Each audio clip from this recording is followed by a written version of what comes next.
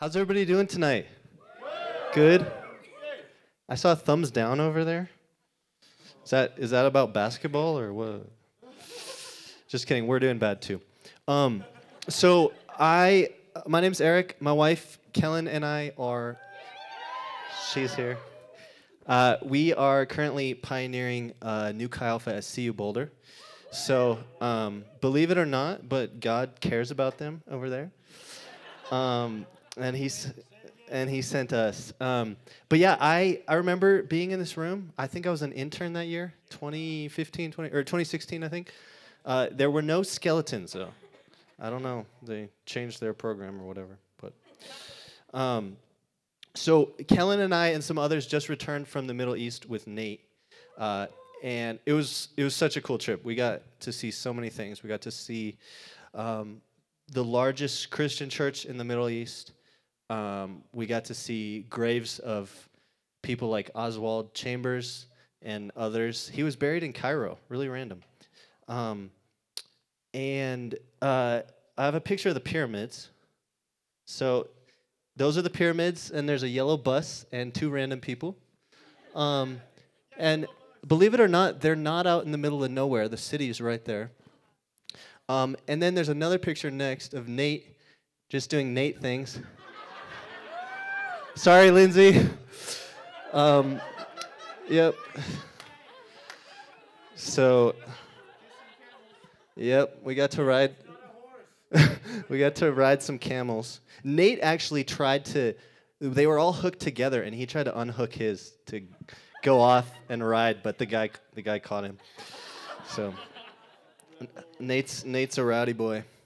But while we were in Cairo, we got to go to there's a little tiny American cemetery there.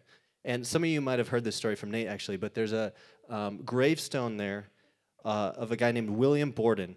And he was, at the age of 18, he was already a millionaire. And his family actually did silver mining in Colorado. That's how he was so wealthy. And his parents, he went to Yale and Princeton, so he's an Ivy League guy. And his parents paid for him for a year-long trip around the world. So he went on this trip, and he had recently, before that, he got saved through the preaching of R.A. Torrey. If I'm sure some of y'all have read him. But he goes on this trip and gets a heart for missions, a heart to reach people. And he decides to go to Gansu province in China, which I've actually been to. It's really cool. But there's a Muslim minority people group there that he felt called to reach. And so he, at the age of 25, he went to Cairo, Egypt, to study Arabic and to learn Arabic and then to learn about Islam. And after just being there for a couple months, he got meningitis. I think I have his grave, a picture of his grave. And he got meningitis and passed away. And he didn't even get to go to where God has called him to. But on his gravestone, it says, no reserves, no retreats, no regrets. And so my question tonight, I'm not going to answer it yet, but my question for you is that worth it? For some of you, that might be your age right now. For some of you, it's like 5 years down the road, 7 years down the road. Would that be worth it if that was your life? So tonight, I'm going to talk about responsibility. You guys talked the past few weeks about kingdom relationships and your personal walk with God. And we have this acronym KPR, Kingdom Relationships, Personal Walk with God, and now we're doing responsibility. And that's not just a Chi Alpha thing. That's a Christian thing. Different people might call it different things, but every healthy Christian has a real relationship with God. They have community around them if they're blessed with that. Sometimes if you're in like some people might be in a situation where they don't have that, but in general, a healthy Christian has a community. And thirdly, responsibility, a mission. God's on a mission. He's not just here to make us happy and to make us fat, but he has a mission. Yeah, we should be faithful, available, and teachable. But he has a mission that he calls us on. And today, I have 3 points today. I'm going to talk about how God pursues us, how he invites us to join him, and then some practicals at the end. And I think we have to root this conversation in God pursuing us. And the responsibility has to be rooted in those other things of being in a Christian community and having a relationship with God. Because if God just says to go do stuff, but we don't understand the why, it's just pointless, right? We're just working for him. It's just a job. And this is something I have had to grow in a lot, because naturally I'm the guy that's like, yeah, just tell me what to do, I'll go do it. And then I have to be like, wait, what? Why am I doing this? And I think Justin said it really well while he was leading worship, is that there's times in our lives where things aren't always easy. And like, just look around the room right now. What you guys have here is really beautiful. Yeah, go ahead and, what you have here is really beautiful. We walked onto campus at CU. We walked onto campus at CU in August. I'm this 30-year-old guy from CSU that doesn't know anybody, and people could tell I wasn't a student. And I used to just blend in here, not anymore. And we're supposed to make friends with people and build a community like this. And it's been hard a lot of times. It's not always easy. And some of you might graduate and go off to a job where there's no other believers. Or some of you might be called to the mission field to do something like we're doing, to start something. And if your responsibility, your discipleship here is not rooted in an understanding of why and what God has done for us, then you're going to flounder. And I just have to keep going back as I'm in Boulder to, God called me to this, and God has pursued me, and I'm going to pursue other people.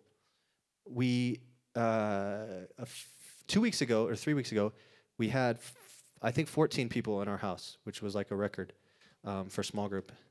We had the guys and girls together. It was amazing. So the Lord is moving, but it takes time. So first point is that God pursues us. We have to grasp this. We have to grasp the why. Most religions have some form of this idea that we do things to achieve God's favor, or to cover our sins, or to reach some higher consciousness, or something like that. And Christianity, on the surface, to many people looks similar, right? Because we seek to live holy lives. We have standards by which we live. We talk about pleasing God, right? But if we dig into it, I think Christianity actually flips this on its head. The Bible says that God loved us first. And I made this little comic in Canva. It's kind of funny. It's not necessarily supposed to be that funny, but I explain it this way to some people. Imagine God's up there and we're trying to reach him. And so this guy's climbing the ladder, and then Jesus, next slide, Jesus judo kicks him off the ladder. And then he comes down, and then he's like, hey, man, I love you, and I forgive you, and I'm with you. And that's that's really what we believe. It's so simple. No, I'm serious. Guys, Canva's amazing. You should use it. But we seek by our effort to improve ourselves. And people say, like, well, I don't know if I'm worthy. Like, am I worthy? And, like, no, you're not. Do you think you are? Because there's this perfect, incredible God. And how could we ever live up to his standards? How could we ever be impressive to him, right? But he came down to where we are. And he says, you don't have to impress me, but I love you. We believe that God literally came down in history as a man to show us what God is like. He lived on earth, and he died. He died at the hands of sinners, and he rose again, and it invites us to have life with him. One of the names of Jesus in the Bible that I love the most is Emmanuel, which means God with us. And if you think about that, I just think it's so powerful that God is with us. And it's not just something he did casually, but it's like a name of God. This was in Isaiah. It was prophesied for hundreds of years before that God would be with us. And if we talk about, well, like, if I ask the question, what is the most significant thing God has done? I think one answer could be, well, he created everything. Like out of nothing, he created the universe and the galaxies and us. And I would say, yeah, that's amazing. It shows God's power. Or you might say, well, the resurrection, that Jesus rose from the dead, that all of our Christianity hinges on that fact. And that's true. If Jesus didn't rise from the dead, the Bible says that we're just silly, that we're hopeless. If he didn't rise from the dead, then he's not God. And that shows God's power. But I think this fact that God became a man, the Word became flesh and dwelt among us, and we have seen his glory as of the only Son from the Father, full of grace and truth. I think that is the most significant thing that God has done. Because it doesn't just show his power, it shows his love.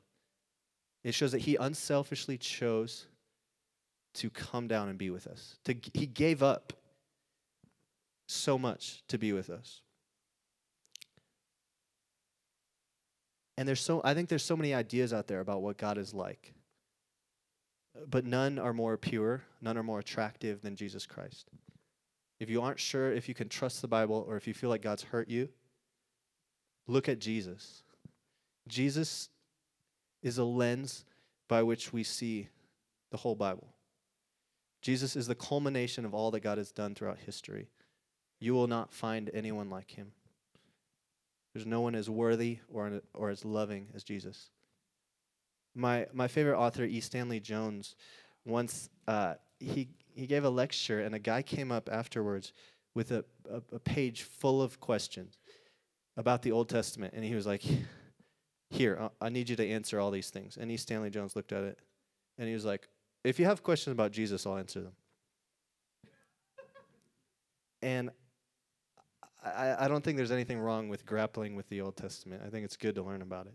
But his point was, like, I'm preaching Jesus and what he has done. And if you want to talk about that, we can talk. But otherwise, I'll wait for that. So Jesus gave up everything. He stopped at nothing to redeem us.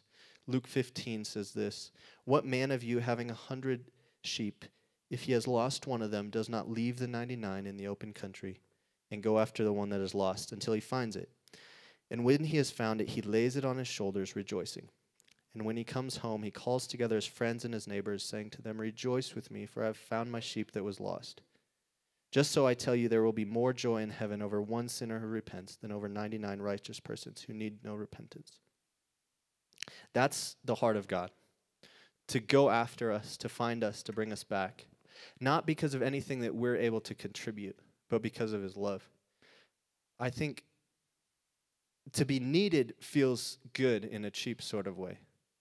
Like, I love to feel needed. I love to be the guy that has the jumper cables, or like that somebody asks if they have a question, right? That feels good.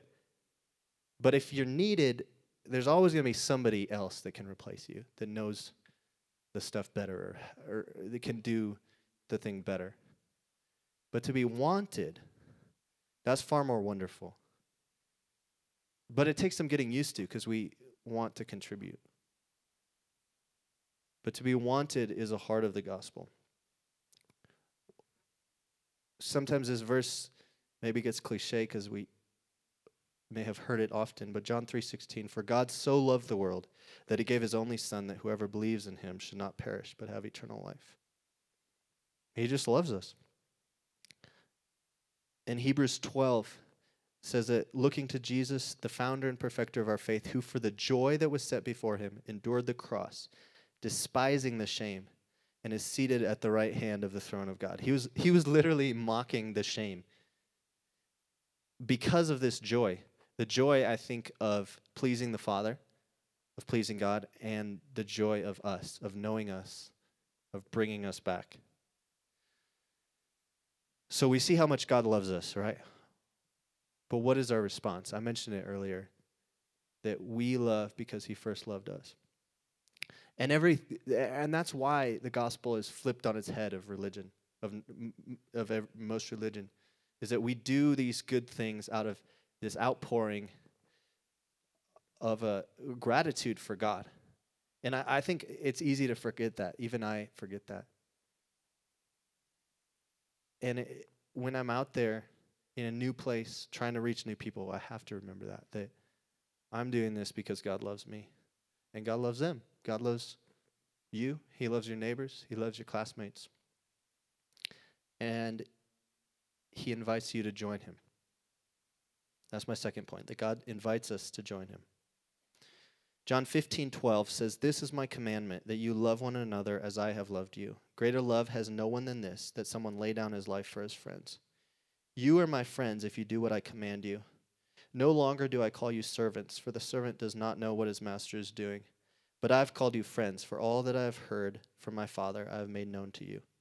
You did not choose me, but I chose you and appointed you that you should go and bear fruit, and that your fruit should abide, so whatever you ask the Father in my name, he may give it to you. These things I command you, so that you will love one another." So what is the Master doing? Luke 19:9 says, "For the Son of Man came to seek and to save what was lost." And this has always been what the Master's doing. This has always been the Master's business. And if we're part of his family, if we're his friends, this is our business too. We get to pass on what God has done for us. But we can't pass that on if we don't have it. We can't give away what we don't have. Philippians 2 says, "Do nothing from selfish ambition or conceit, but in humility count others more significant than yourselves. Let each of you look not only to his own interests, but also to the interests of others.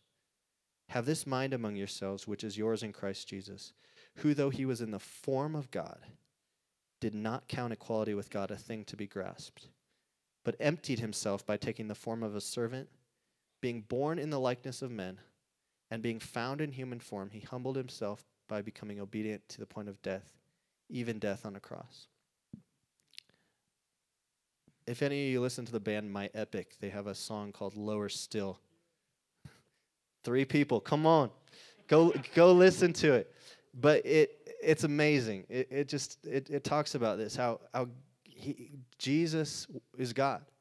But he didn't consider that something, some translations say to be used to his own advantage or to be held on to. But he lowered himself to be born, to wash his disciples' feet, to die.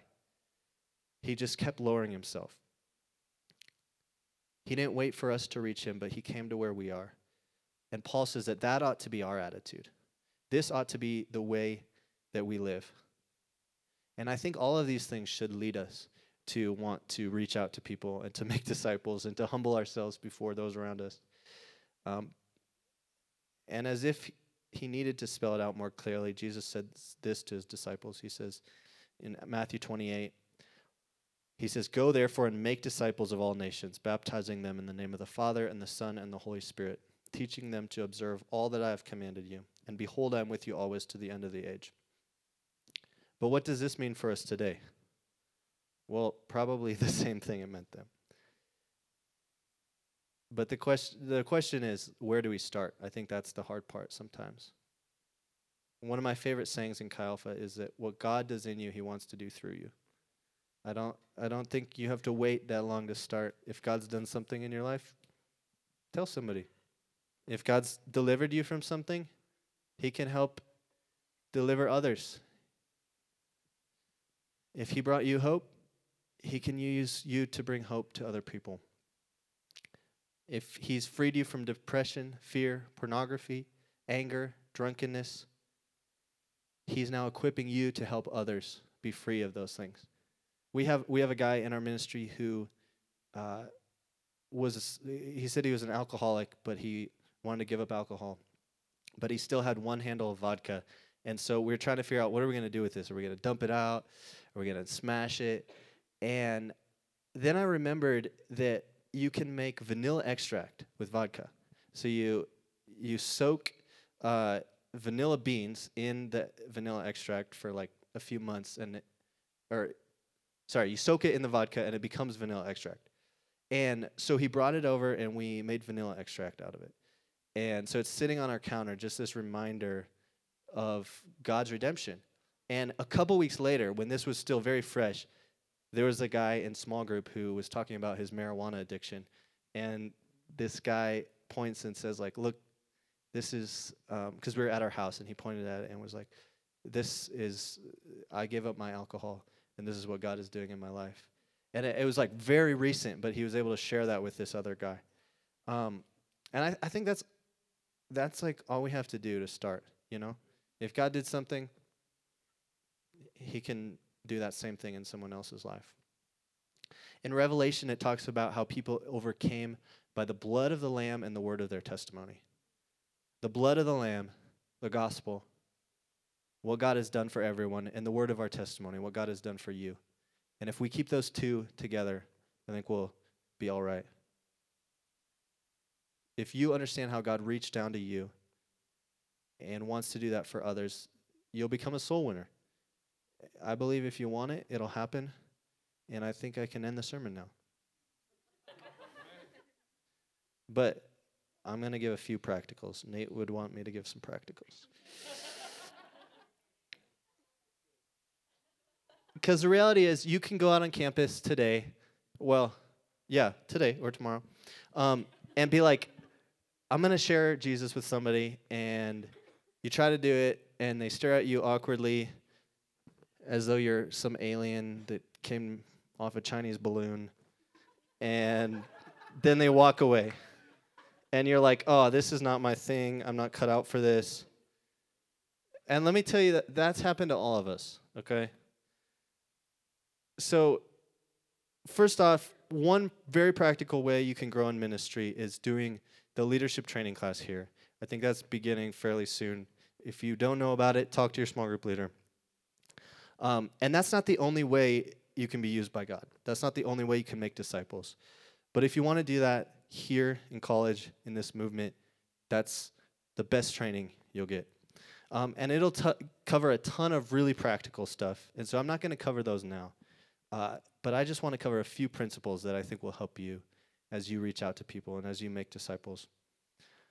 And those are, 1, lay down your life. Pretty simple. 2, pursue the right people. 3, walk in the power of the Spirit. And 4, have fun.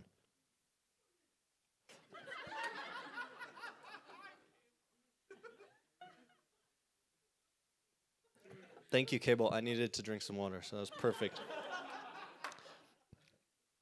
I do just want to be clear and make a note of this. That many people think that this type of ministry, like I'm talking about practically how to reach people, many people think like, well, this is not treating people in a genuine way. And I think that can be a concern. But I would just say if you treat people like a project, stop. People don't like that. Right? Or if you bait and switch them, right? If you say like, we're going to come over for pizza and there'll be girls there and they come over and you're like, oh, my dog's a girl. It's just a bunch of guys. It's just a bunch of guys talking about the Bible. Don't do that. Maybe explain a little more what you're doing.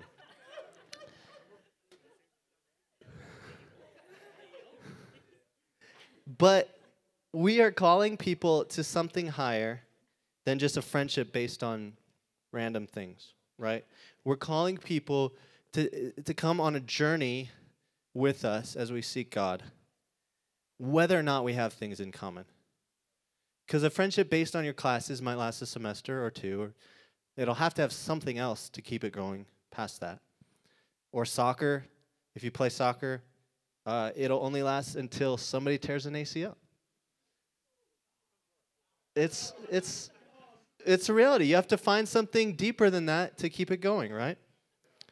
Or if you ski park with the boys and you're ripping upper decky lip pillows, that's not going to last very long, you know? It might be that might feel organic, but it's not genuine, it's not purposeful. And so, okay, the first thing is that lay down your life. We have to surrender our rights to always do what we want. I don't know if any of you guys know who Nate Smart is, but he was a small group leader here long time ago. People know who he is. That's amazing. He's one of the foremen building the Sacramento City Hall or something. Sacramento.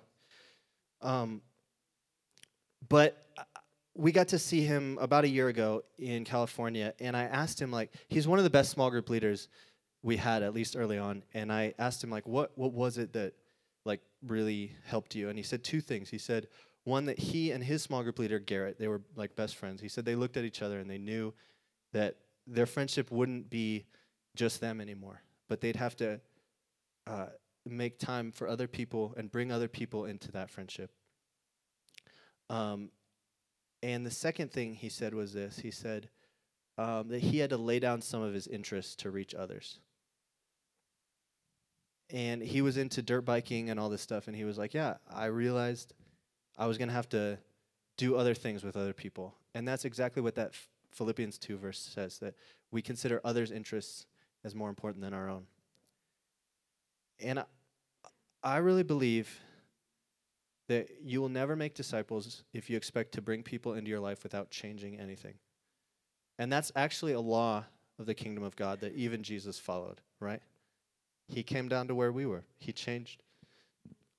He eternally changed.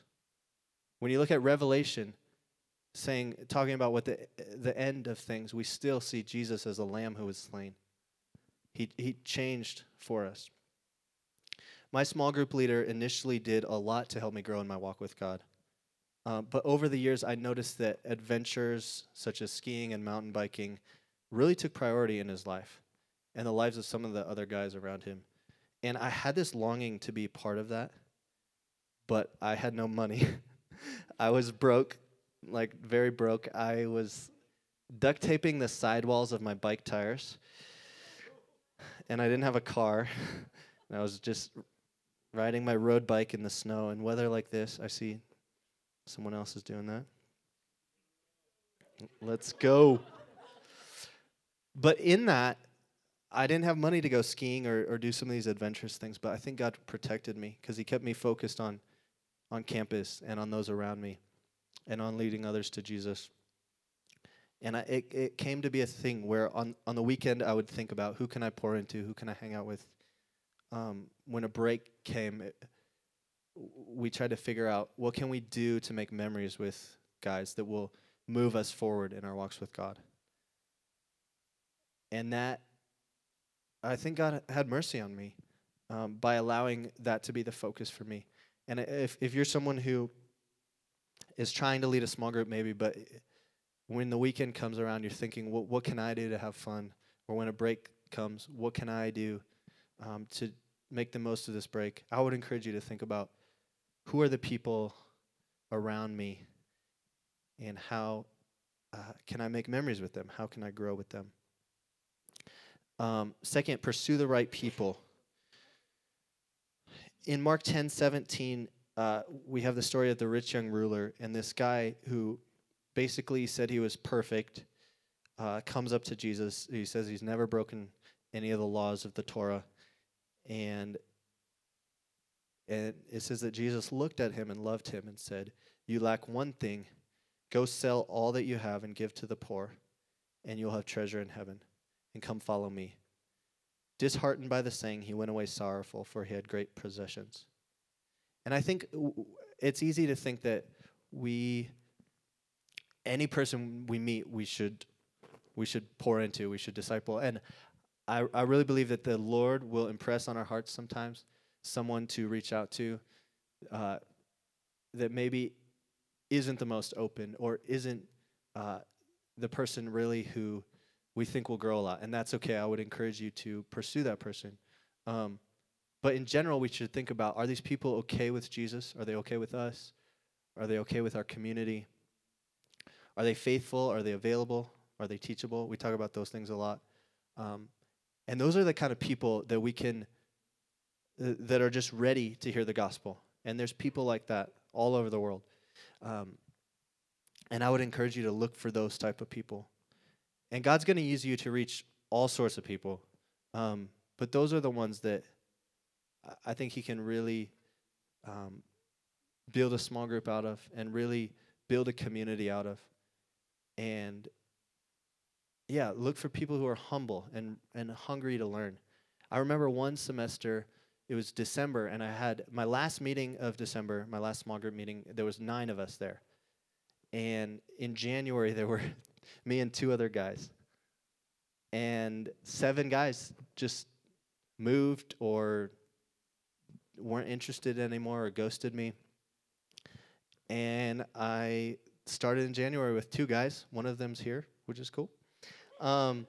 And I was like, Lord, I don't know what happened, but you're going to have to do something. And he did. And slowly the Lord moved. And I just believe that even if you've tried and tried, there's always somebody out there who's hungry for God.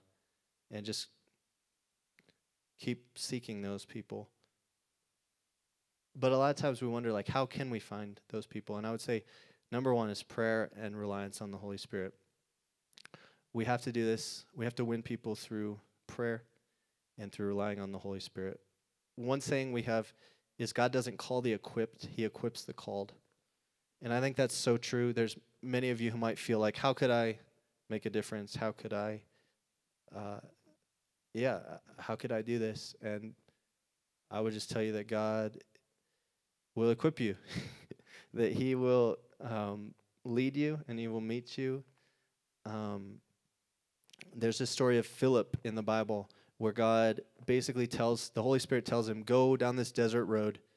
And he's like, okay. So he starts going down this desert road.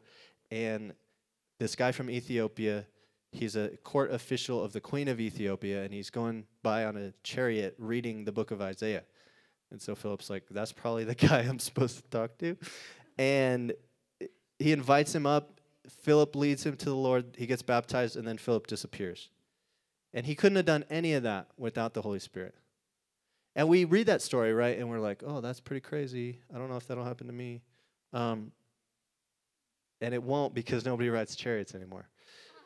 But that same type of thing can happen. The Lord, I believe the Lord wants to lead in those ways. And I have a couple simple stories that are not quite that crazy. But I remember one day I was walking on campus in front of the LSC, and there was this guy sitting at this table with a hoodie facing away from me, and I felt like I was supposed to talk to him. I was like, oh, Lord, I can't even see his face. I don't know what to say. He's clearly not wanting to talk to people. And so I walked, and I felt like the Lord said, because I just asked, like, what should I say? And I felt like the Lord just said, just sit down and say what's up. I was like, what? And so I walked back and forth like 3 times, trying to come up with something better to say. And then I was like, okay, Lord, I feel like this is you. I'm just going to do it. So I like sit down, and I'm like, hey, what's up, man? And he's like, oh, hey, man. And it was a guy that had been to my small group like a few weeks before. And I was like, hey, how's it going? And we just had a conversation. But only the Lord knew that, right? Because if I would have come up and been like, hey, man, sorry to bother you, but can I pray for you? He would have been like, oh, hey, Eric, how's it going? But God just knew that was that guy. It was crazy. Another time, I was in the Oval, and this Chinese guy, Bowen, came by with, like, his bicycle was broken, and so I helped him fix it or whatever, and then I gave him my number but never got his, and later, a couple weeks later, I was just on campus, and I was like, Lord, what should I do right now? And I felt like the Lord said, go to the Oval and meet Bowen. And I hadn't paid attention to, like, what day that was or what time that was, and so I was like, okay. So I went to the Oval. I walked around it. He wasn't there. I started walking away, and then I saw him riding across the Oval. And I was like, Bowen! And he invited me to lunch with him and some other guys, and he then became the 3rd guy in my small group that semester that I only had 2. And the Lord really did a lot in his life. And I didn't know he was going to be on the Oval, but the Lord did. And we have to seek the Holy Spirit. I don't know if have any of you guys heard about the revival that's happening right now at Asbury? Asbury, it's a Bible college, and they've had revival in the past. In 1970, they had a revival there. And again, right now they have a chapel service that's been going on for 7 days, nonstop. People are just going and meeting the Lord and repenting and feeling his presence. And it's starting to spread to other places. And I think it could spread anywhere. And we have to get out of this mindset of being in the desert, of barrenness, that God's not going to meet us and that God's not going to supply. You don't have to work just on your own strength. You don't have to dig and try to produce something on your own strength, because God is going to meet us in power, and he wants to do that. And finally, the number 4 is have fun. One of my resource leaders back in the day, Josh Nicholas, said, "You're the best minister when you're having fun." And I've always found that to be true. Sometimes we say this: love and laughter plow hard hearts. And nobody wants to hang out with you if you're a grump. Like, don't take yourself too seriously. Okay. I'm literally here because the guys in Chi Alpha had fun and I wanted to have fun. And so I found that to be true, that when you're ministering, have fun. We started doing this thing at CU called Prayer and Pancakes. And we go to the hill where there's tons of parties, and we just give out free pancakes and offer to pray for people, and it's a riot. And I haven't seen a lot of what I would say is like fruit. Like, there's nobody that got saved from that yet. Watch out, Marcus. God will get him. But I just think it's good to keep us lighthearted and to keep us having fun. And there was this guy. You can go to the slide with, that guy. So we were giving out pancakes in 10 degrees while it was snowing. And this kid walks by, and I'm like, "Hey, free pancakes." And he's like, "What? What are you selling?" I was like, "Free pancakes." And he's like, "Oh, man, I got to get back to my dorm. It's so cold." And I was like, "Bro, we'll literally make you a pancake to cover your face while you walk home." And he's like, "Oh, bet." So he comes over, and we make this massive pancake with 2 holes for his eyes. And it took a while. So he started asking me about my story, like why I followed God. And I was able to share with him, and he talked about how he was like kind of seeking God. And we had this really cool conversation. And then he got a pancake to warm his face as he went home. And like, I tried to reach out to him later and haven't heard from him, but I trust that encounter was meaningful and that the Lord's doing something. But honestly, it was just fun.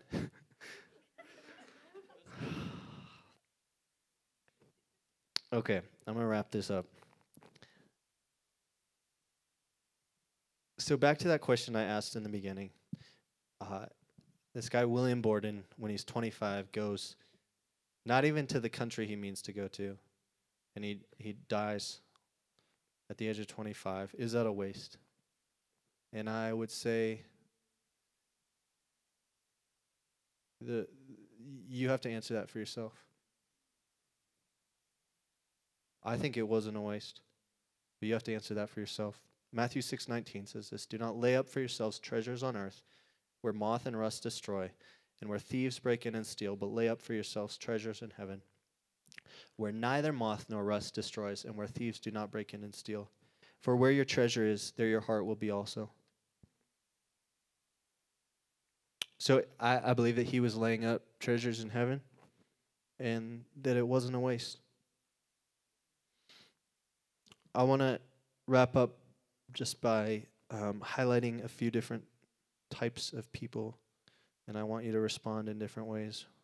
Firstly, if you haven't surrendered your life to Jesus, I want you to do that tonight. He became nothing. He gave up everything. God gave up everything to be with you, and you can trust a God like that. So if that's you, I just want you to pray and ask the Lord. Just give your heart to Him, surrender to Him. Talk to your small group leader about that. 2, if you've enjoyed the goodness of God and the love of this community, but you've never stepped outside of your world to reach those around you, I believe that God is asking you to do that tonight. And as I mentioned before, one practical thing is LTC. If your heart's stirred for that, talk to your small group leader. But just in general, if this is you, I would ask the Lord, what can I do? Not what can I do to earn your favor, but out of gratitude, what can I do? What's the next step? And third, maybe you're reaching people, but you feel like there's not much happening. Or maybe you're expecting people to come into your world. Or maybe you're trying to just figure out what your future holds. I want you to ask what the Lord has for you. Does he want you to change something? Does he want you to give up something? And I want you to think about that, this revival that's happening at Asbury. And I think sometimes I've been guilty of this. If we're not seeing fruit in our life, we like to question those kind of things. Like, well, why did they get that? When's that coming here?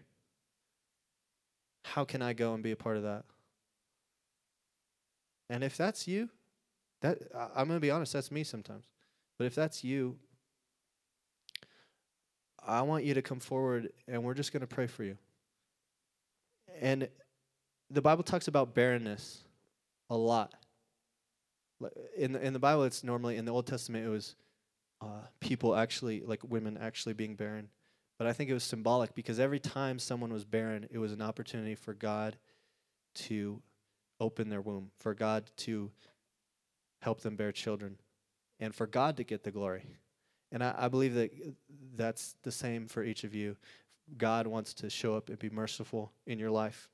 If you feel like you're in this desert, as I was praying about this sermon, I just got this picture of the desert. Maybe it's because I was just in the desert, but that came to mind. And I think there might be some of you that feel like, man, trying to take responsibility is like walking through the desert, trying to find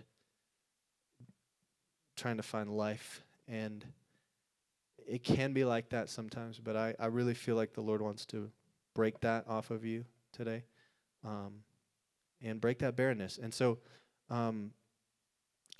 we're just going to take a few minutes to respond. Pray in your seats, pray with your small group leaders. But if you're that person that says, hey, I've been trying this, and I just feel empty, I feel barren, I want you to come up, and maybe a few other people can come around, and I'm just going to pray over you. So, come on up. Lord Jesus, we believe that you're here with us, Holy Spirit, that you're here in this room. And I just thank you that you're here to break this desert spirit. And I just declare that broken, that barrenness to be broken in the name of Jesus. And I just ask that you would fill these people with peace, fill these people with your spirit. Lord, and I just pray that striving would be gone. Lord, that one, they would understand and appreciate your love for them, that you came down to where they are, where they were, and you met them, Lord Jesus. And we just thank you for that. We rejoice in that. And I ask that you would just cause them to be fruitful, that you would break off this barrenness, that you would be the one that moves in their life, Lord Jesus. Lord, that the next few people that they meet and that they lead to you, they could say, wow, I had so little to do with that because the Holy Spirit just showed up. Holy Spirit, I just ask that you would show up in their lives, in their day-to-day lives, in their outreach and whatever they're doing. God, that you would show up and that you would make them fruitful. Lord, I just pray, Lord, I know some of them might feel like because they haven't seen the results, they wanted to see that maybe they're doing something wrong. Maybe you're not pleased with them. Maybe they're not enough, and I just declare that broken, that they are enough, that you love them enough to be with them, that you've chosen them, whether or not they contribute. You've chosen them because you want them. And I just declare right now that they will see fruit in their lives and that you will, you will be enough for them. And that you will, that you'll just be with them. and satisfy them. And that you'll break that barrenness. And Lord, I just pray for everyone else that you'll be with them tonight, that they would know you more, that they would seek you and hear your voice.